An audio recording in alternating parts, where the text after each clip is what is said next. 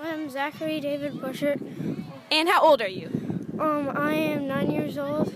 And why is Jesus better than anything else? Because his father is the creator. Being a kid isn't easy. You know you're supposed to be good, and sometimes you feel like you're doing a great job. But then the next minute, you do something wrong again. That's why we need Jesus, and to remember the good news of the gospel every day.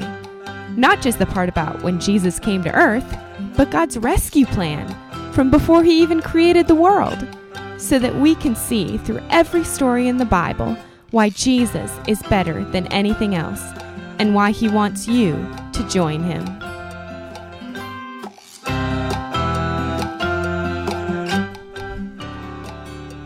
Hey guys, I'm so glad to be with you again today on another episode of the Jesus is Better podcast. I'm Alicia Yoder, and we've been talking about how many years ago God chose and cared for a people called the Israelites, even though they'd been living in Egypt as slaves. When Pharaoh wanted to wipe them out by killing all the Israelite baby boys, God protected them through 2 Israelite midwives. One of those protected baby boys was named Moses. God protected him when his mom floated him down the river in a basket, and Pharaoh's own daughter found him and raised him in the palace. But when Moses saw an Egyptian beating an Israelite slave and ended up killing the Egyptian, he ran away to a place called Midian. He lived there many years, taking care of the sheep, and God called to him from a burning bush, saying that he wanted to use Moses to bring the slaves out of Egypt to worship God. When Moses and his brother Aaron did come before Pharaoh, Pharaoh only made the slaves work harder instead of letting them go. When Moses' staff turned into a snake, Pharaoh got his magicians to turn their staffs into snakes. But Moses' staff ate the other snakes. Pharaoh's heart was hard, just like God said it would be, and he refused to let the Israelites go. Our story today is about how God shows his power through Moses. So let's get started. And if you'd like to follow along or read the story later, it starts in Exodus chapter 7. God told Moses, "In the morning, I want you to go out to the Nile River where Pharaoh is. Take that staff that was a snake and tell Pharaoh, 'Remember the Lord, the God of the Israelites? He wants you to let his people go to serve and worship him in the desert.' God said, 'You haven't obeyed, so I'm going to turn all your water into blood. All the fish in the Nile River are going to die, and it will stink. And when Aaron stretches out the staff, not just the water in the river will become blood, but also in all the water jars and bowls, canals and ponds.' And that's what Moses and Aaron did.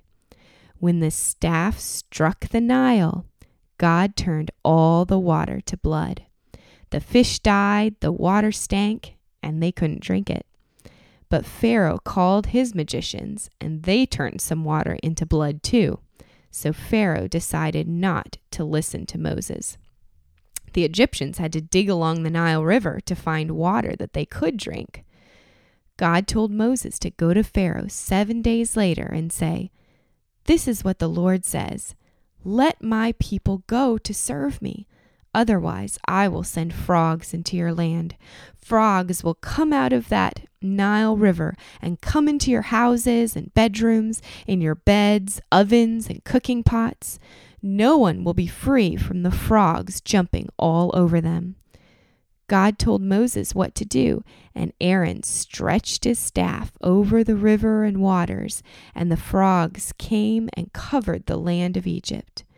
When Pharaoh told the magicians to do the same, they brought frogs too. But Pharaoh called Moses and Aaron and said, 'I want you to beg the Lord to take away the frogs. Then I will let the people go to sacrifice to him.' Moses said, 'When would you like me to ask the Lord to do it?' Pharaoh said, 'Tomorrow.' Moses said, 'I will do it so that you will know that there is no one like the Lord our God. All the frogs will stop coming.' And when Moses asked the Lord to remove them, he did. the frogs all died in people's houses, yards, and in the fields. And when the people gathered them up in dead piles, they stank. But when Pharaoh saw that the frogs weren't coming anymore, he hardened his heart and wouldn't listen to Moses and Aaron. So God said to Moses, "Tell Aaron to strike the dusty ground with the staff, and it will become clouds of tiny gnats." When he did, the gnats flew all over the people and animals in the land. When Pharaoh's magicians tried to make gnats, they couldn't. They told Pharaoh, "This is the finger of God." But Pharaoh wouldn't listen, just as God had said he wouldn't. God told Moses, "Get up early, and when Pharaoh goes out to the river, tell him, 'Let my people go and serve me. Otherwise, I will send swarms of flies on you and the people and into all your houses and over the whole ground. But I won't send any flies to Goshen, where the Israelite slaves live, because I want you to know that I am the Lord above anyone or anything else on earth. It will happen tomorrow." And that is exactly what God did. Flies covered everything and ruined the land of Egypt. Pharaoh called Moses and Aaron and said, "Okay, go sacrifice to your God, but do it in my land." Moses said, "That won't work, because when the Egyptians see us, they will stone us. We have to travel 3 days into the desert and sacrifice in the way God tells us to." Pharaoh said, "I'll let you go, just don't go very far. Tell the Lord to take away the flies." Moses said, "I'll ask the Lord to take away the flies tomorrow, but don't lie again by not letting us go to sacrifice to the Lord." When Moses prayed, God took away the flies. Not even one was left. But Pharaoh hardened his heart and didn't let them go. So God told Moses to go to Pharaoh again, saying, "God says, 'Let my people go and serve me.' If you refuse, I will send a terrible plague on your horses, donkeys, camels, herds, and flocks. But I will protect all the Israelite animals. It will happen tomorrow." The next day, the Egyptians' animals started dying. But when Pharaoh went to check on the Israelites' animals, they were all still alive. But it didn't change Pharaoh's heart. God said to Moses and Aaron, "Grab handfuls of ash and throw them up in the air in front of Pharaoh. When it falls, painful sores will cover all the people of Egypt and their animals." When they did, everyone was covered in sores, even the magicians. But Pharaoh still didn't listen. So God said to Moses, "Get up early in the morning and tell Pharaoh, 'God says, let my people go to serve me. Otherwise, I will send all my plagues on you and your people, so that you may know that there is none like me in all the earth. I could have just killed you all, but I am letting you live and rule as Pharaoh to show my power, so that people all over the earth would know my name. You are too proud to let my people go, so I will send such heavy hail, heavier than has ever fallen before on your land. If you don't bring your animals and workers in from the fields to safe shelter, they'll be killed." Some of Pharaoh's servants feared God's words and put their slaves and animals in their houses, but others left them out in the fields. When Moses stretched out his staff toward the sky, thunder rumbled and lightning and hail fell from the sky. The hail pounded down everything in the fields in Egypt, people and animals, and every plant and tree. But in Goshen, where the Israelites were, there was no hail. Pharaoh called Moses back and said, "I've sinned this time. God is right. Beg God to take away the hail, and I will let you go." Moses said, "When I leave the city, I will stretch out my hands.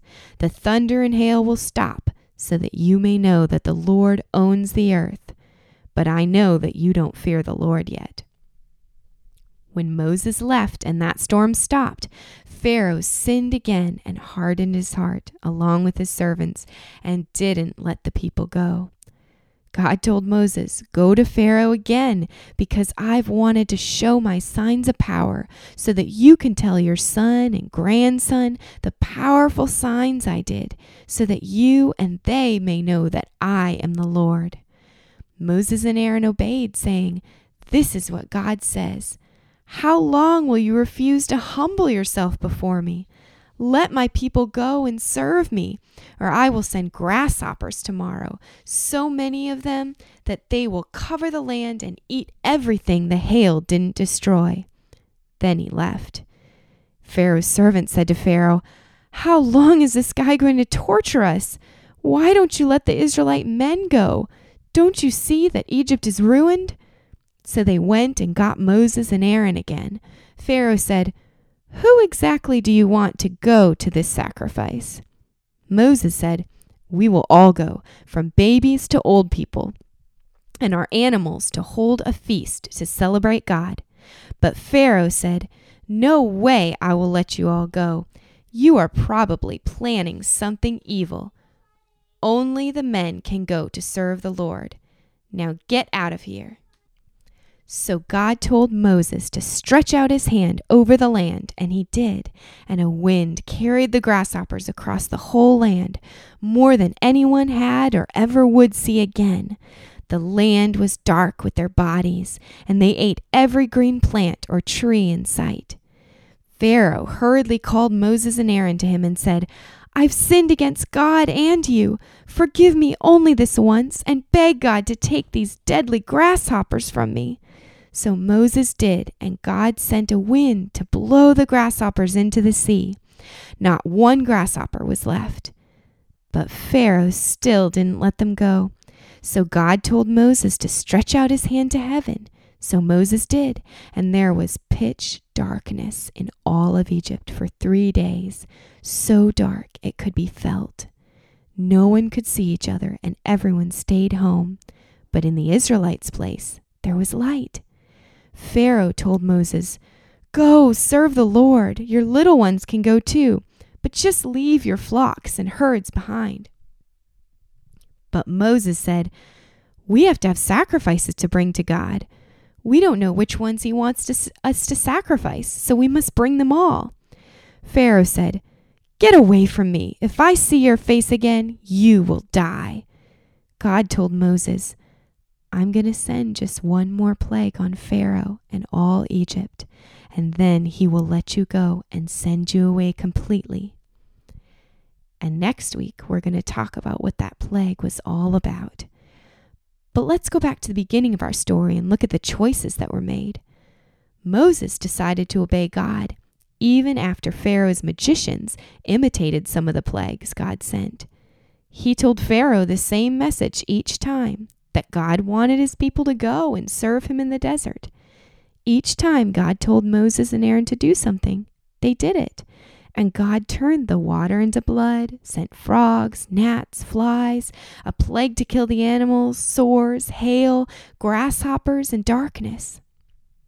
Pharaoh decided to send his magicians to do plagues too, but after the frogs, they couldn't do them anymore. A few times, Pharaoh promised that if God would take away the plague, he would let the Israelites go to worship him. But each time, he chose to harden his heart and not let them leave. The magicians chose to recognize that these things were coming from God, but Pharaoh wouldn't listen. He tried to get the Israelites to sacrifice inside the land of Egypt, or just send the men, or go without their animals, but Moses insisted that they had to do it God's way. When God said he was going to send hail to destroy the land, some of Pharaoh's servants chose to obey God's words and put their slaves and animals in their houses. But others chose to leave them outside, where they were killed by the hail. Even when Pharaoh chose to say that he had sinned after the hail came and wanted Moses to ask God to stop the storm, he sinned again by not letting the people go. Eventually, Pharaoh told them there was no way he was going to let them all go, and told Moses and Aaron to get out of his sight. So what choices could have been made? Could Moses and Aaron have gotten frightened when the magicians imitated some of the plagues and just gone home? Could they have gotten frustrated that Pharaoh wasn't listening and kept lying to them and give up, deciding that he would never listen? That even God wasn't strong enough to make Pharaoh change his mind? What about Pharaoh? Each time a plague came, could he have seen the pain everyone was experiencing and just let them go? God knew Pharaoh wouldn't listen until the last plague and was using Pharaoh's stubbornness to show his power. God had promised to rescue his people, and he would do exactly what he said. He could have just killed the Egyptians and let the Israelites go free, but he let Pharaoh keep ruling through all those plagues to show God's power so that people all over the earth would know God's great name. Some of the Egyptians did recognize God's power when they brought in their animals and servants before God sent the hail. God could have let the Israelites experience all the plagues with the Egyptians, but instead he protected them from most of the plagues. They could see the terrible things that were happening and that they had a special safety. So, does God still want his power to be known over the earth? He's still the same strong God. So how is Jesus an even better rescuer for us? Are we supposed to go around telling people that they need to follow God or he will send frogs in their beds? It's true that the injustice and bad things in the world will be punished eventually. But if Jesus hadn't come, we would deserve that punishment for the unkind and selfish things we've done too.